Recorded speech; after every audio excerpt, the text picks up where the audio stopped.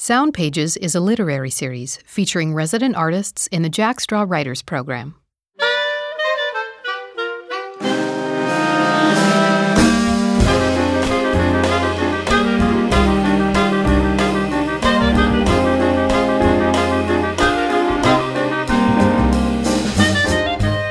When you are having a hard time, tell somebody.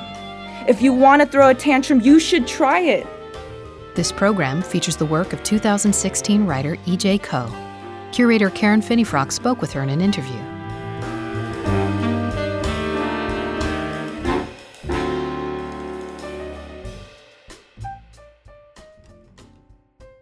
So your project for Jack Straw is a collection of poems. Tell me about it. So my poetry collection is called A Lesser Love.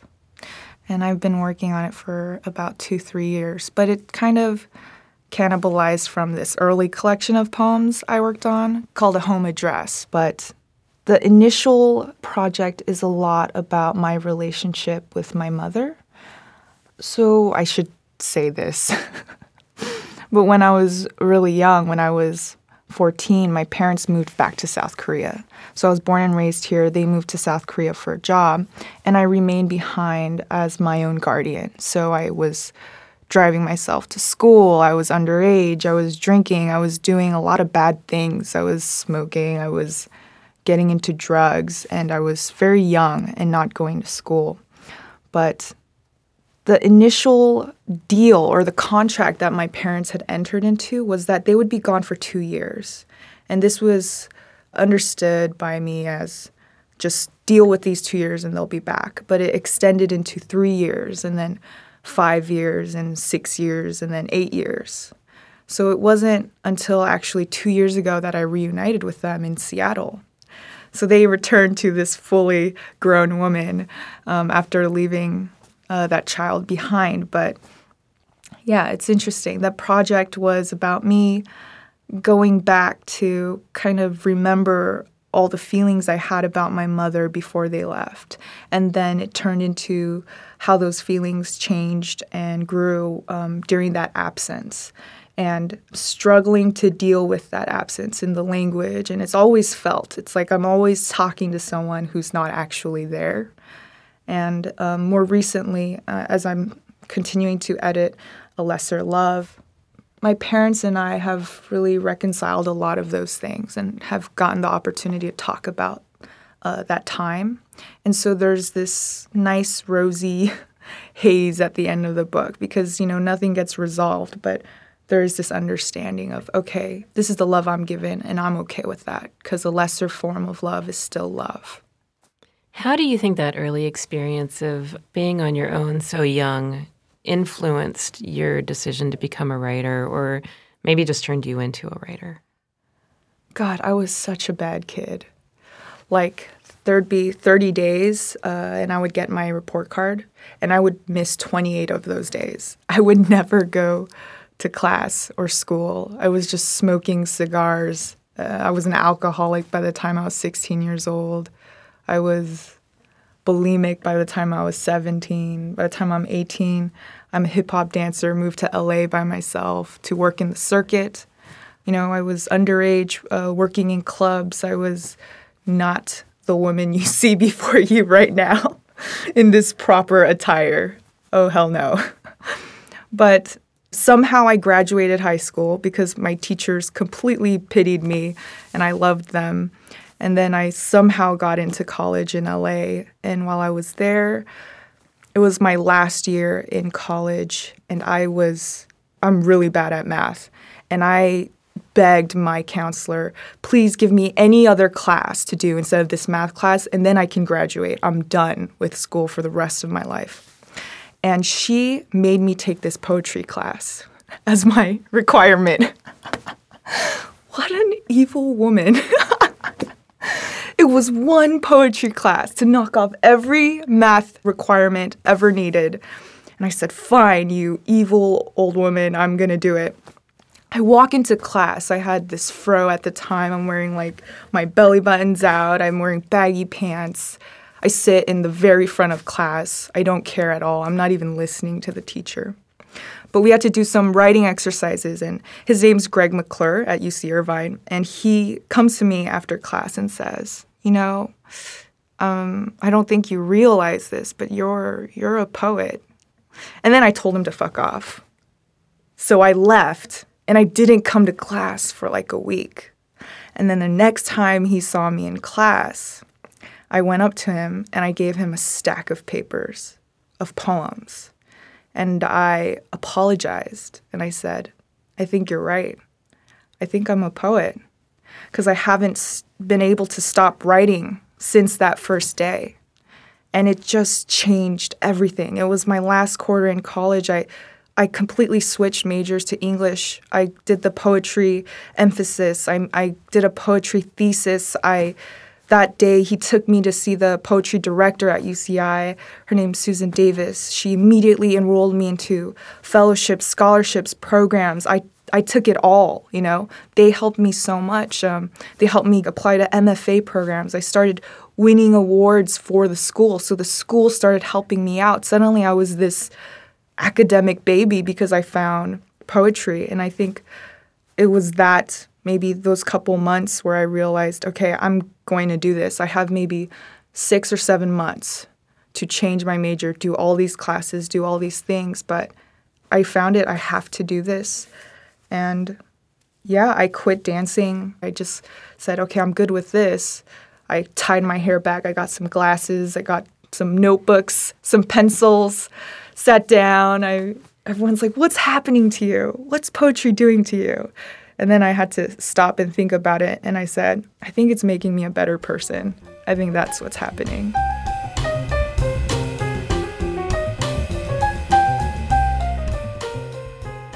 Do you think that you were always a writer, or do you think that you were always an artist and that your artistic expression could just find different forms? I don't know. That's interesting.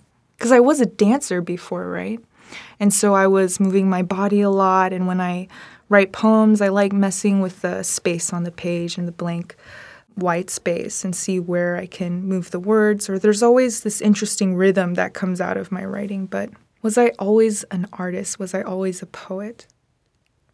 I think yes, because I think you can be a poet without actually writing poetry. I think being a poet is about the way you look at things, the way you notice details. Sometimes I meet people, and maybe that's what Greg meant when he saw me and said, you are a poet, just by seeing the way I see the world. And he said, wow, this is not usual. You're a poet. And, since then, I've become a professor and I teach all the time. And there are students where I just look at them and I say the same exact thing. I say, you are a poet. And this is something you can carry with you very proudly.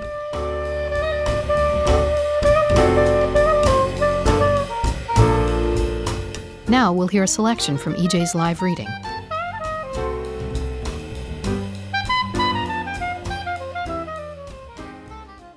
I'm going to read this poem, and I wrote this poem last week, and I haven't looked at it since. So if I stumble, just forgive me. And I think I like to do that to myself. I like to read something that's nasty new to freak myself out a little bit, but get in the habit of doing that, saying, okay, let's just read that. It's called Hierarchy. Thrones. My husband stretches the dark horizon off and hands it to me. Evening is the sweetest fruit. For night he gathers the grapes off their vines and fills the sky like a basket. He invents dusk like this. After he swims through a volcano, after his tears become waves in the Puget Sound, after he paints birds of Madagascar, I turn him away. Then again, when I give birth to a girl, he persuades clouds to weep softly for us. After death, he leaves behind imagination to see where he was when he wasn't here. Cherubim. My belly grows bigger, then beats twice. I carry your reincarnation. Eyes, 2 black drops of mountain water, and a mouth, one word stretched open, offering. I want for everything to meet you again. You know nothing yet for the second time. Unborn, you've collected neither star nor cape, not a window in this life. You've never heard no, hajima, or grandmother, harmony, or you must remain happy, henboke, not even the reason why I named you Haru. It means one day, when you permit, you will love instead. Virtues. Knowledge and lust. Justice and glut. Diver and diver. Coral reef and hunger. Mercy and dinner tables. Pork and seaweed. Music and marching. Peace and soldiers. Interview and surgery. Stone and stones.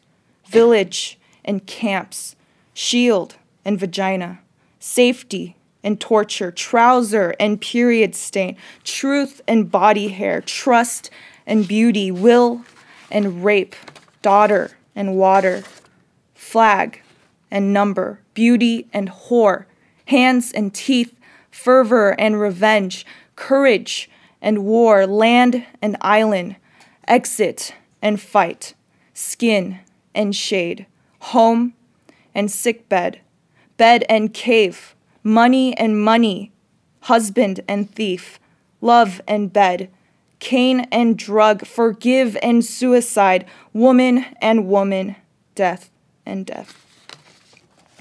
Seraphim. Surround this body with blue wildflowers. See my skin easing into itself. This is precious. Ride this day back to when I'm young again, then wake to morning who yawns back our stars. I know the truth about bodies and souls, mine cracked and crackling. I was 8 when a ghost said in a dream, one day you will give up everything. No one will remember you. Because of this, how completely beautiful you ought to be.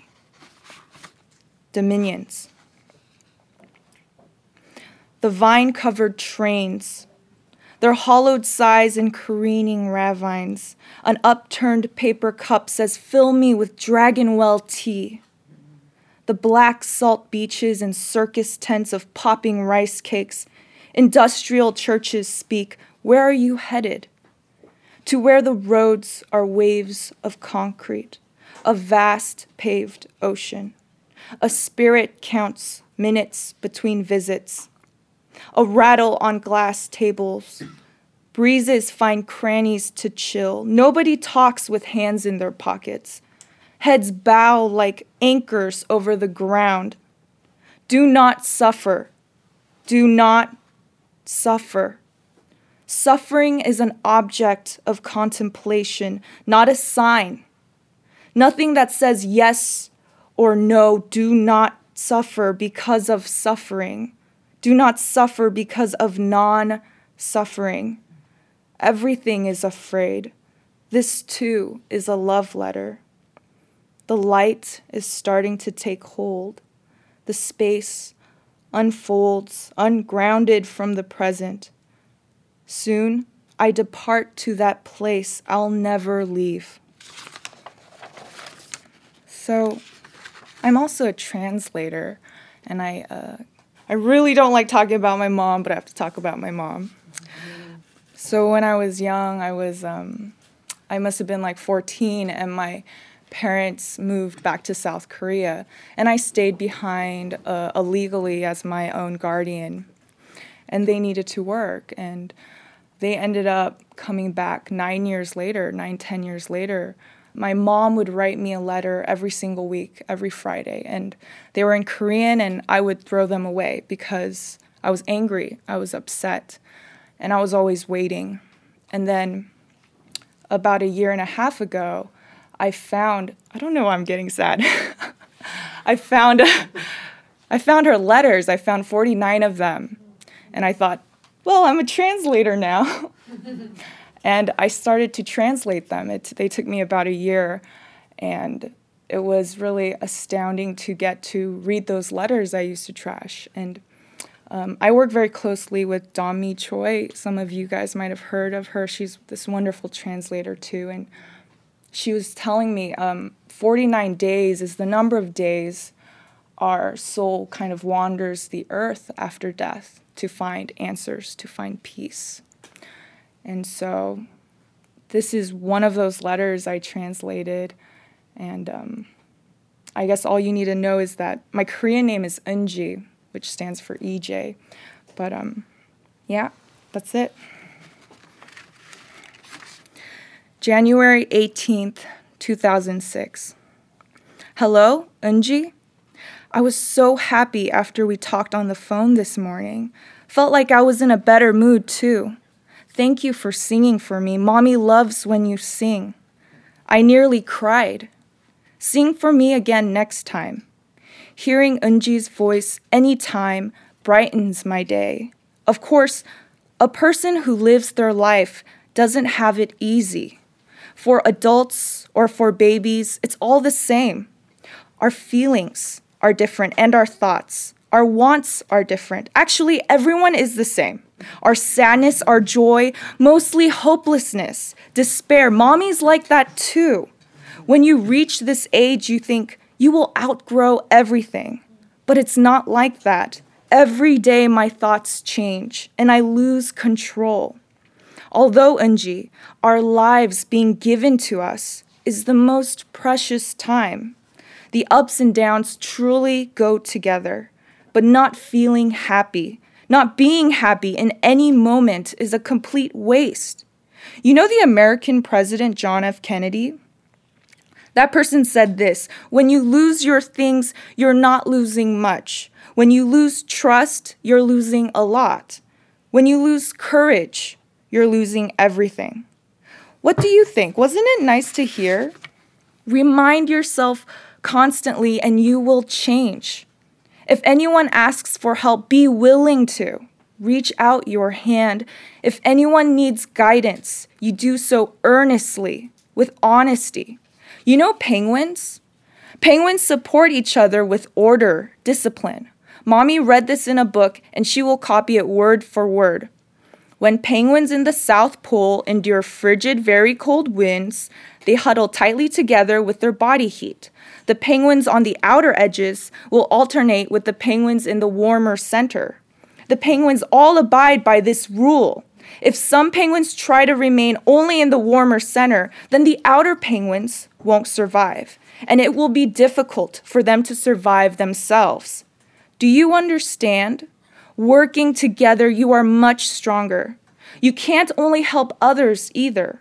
When you are having a hard time, tell somebody. If you want to throw a tantrum, you should try it.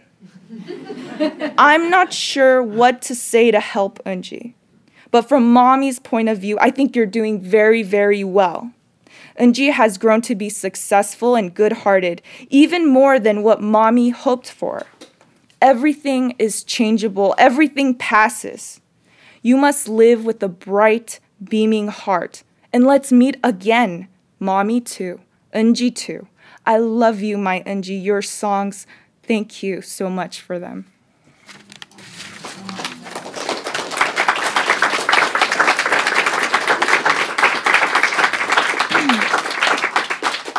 I have one last poem, and it's called The Wind. The poor wind returns from the mountains, passes through the door and lights up around the fire. It wishes it were smaller, to be held.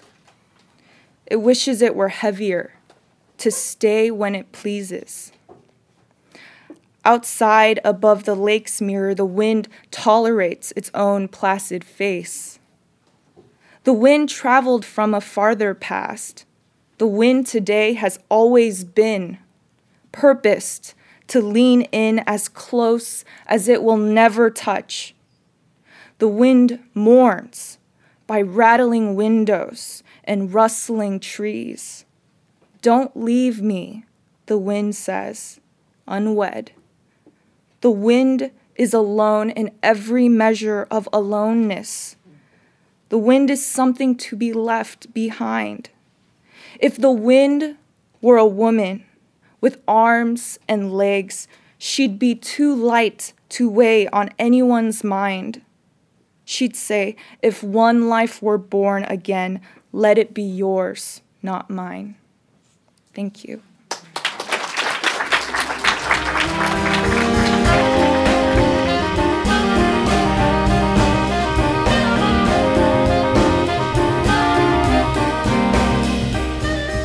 Sound Pages is a Jack Straw production. The 2016 curator of this program is Karen Finney-Frock. This episode of Sound Pages was produced by Daniel Gunther and Levi Fuller. Recording engineers are Steve DeTore, Daniel Gunther, Mo Preventure, and Tom Stiles. Narrator is Alyssa Keene, and executive director of Jack Straw Cultural Center is Joan Rabinowitz. Theme music by the Seattle Jazz Composers Ensemble, produced through the Jack Straw Artist Support Program.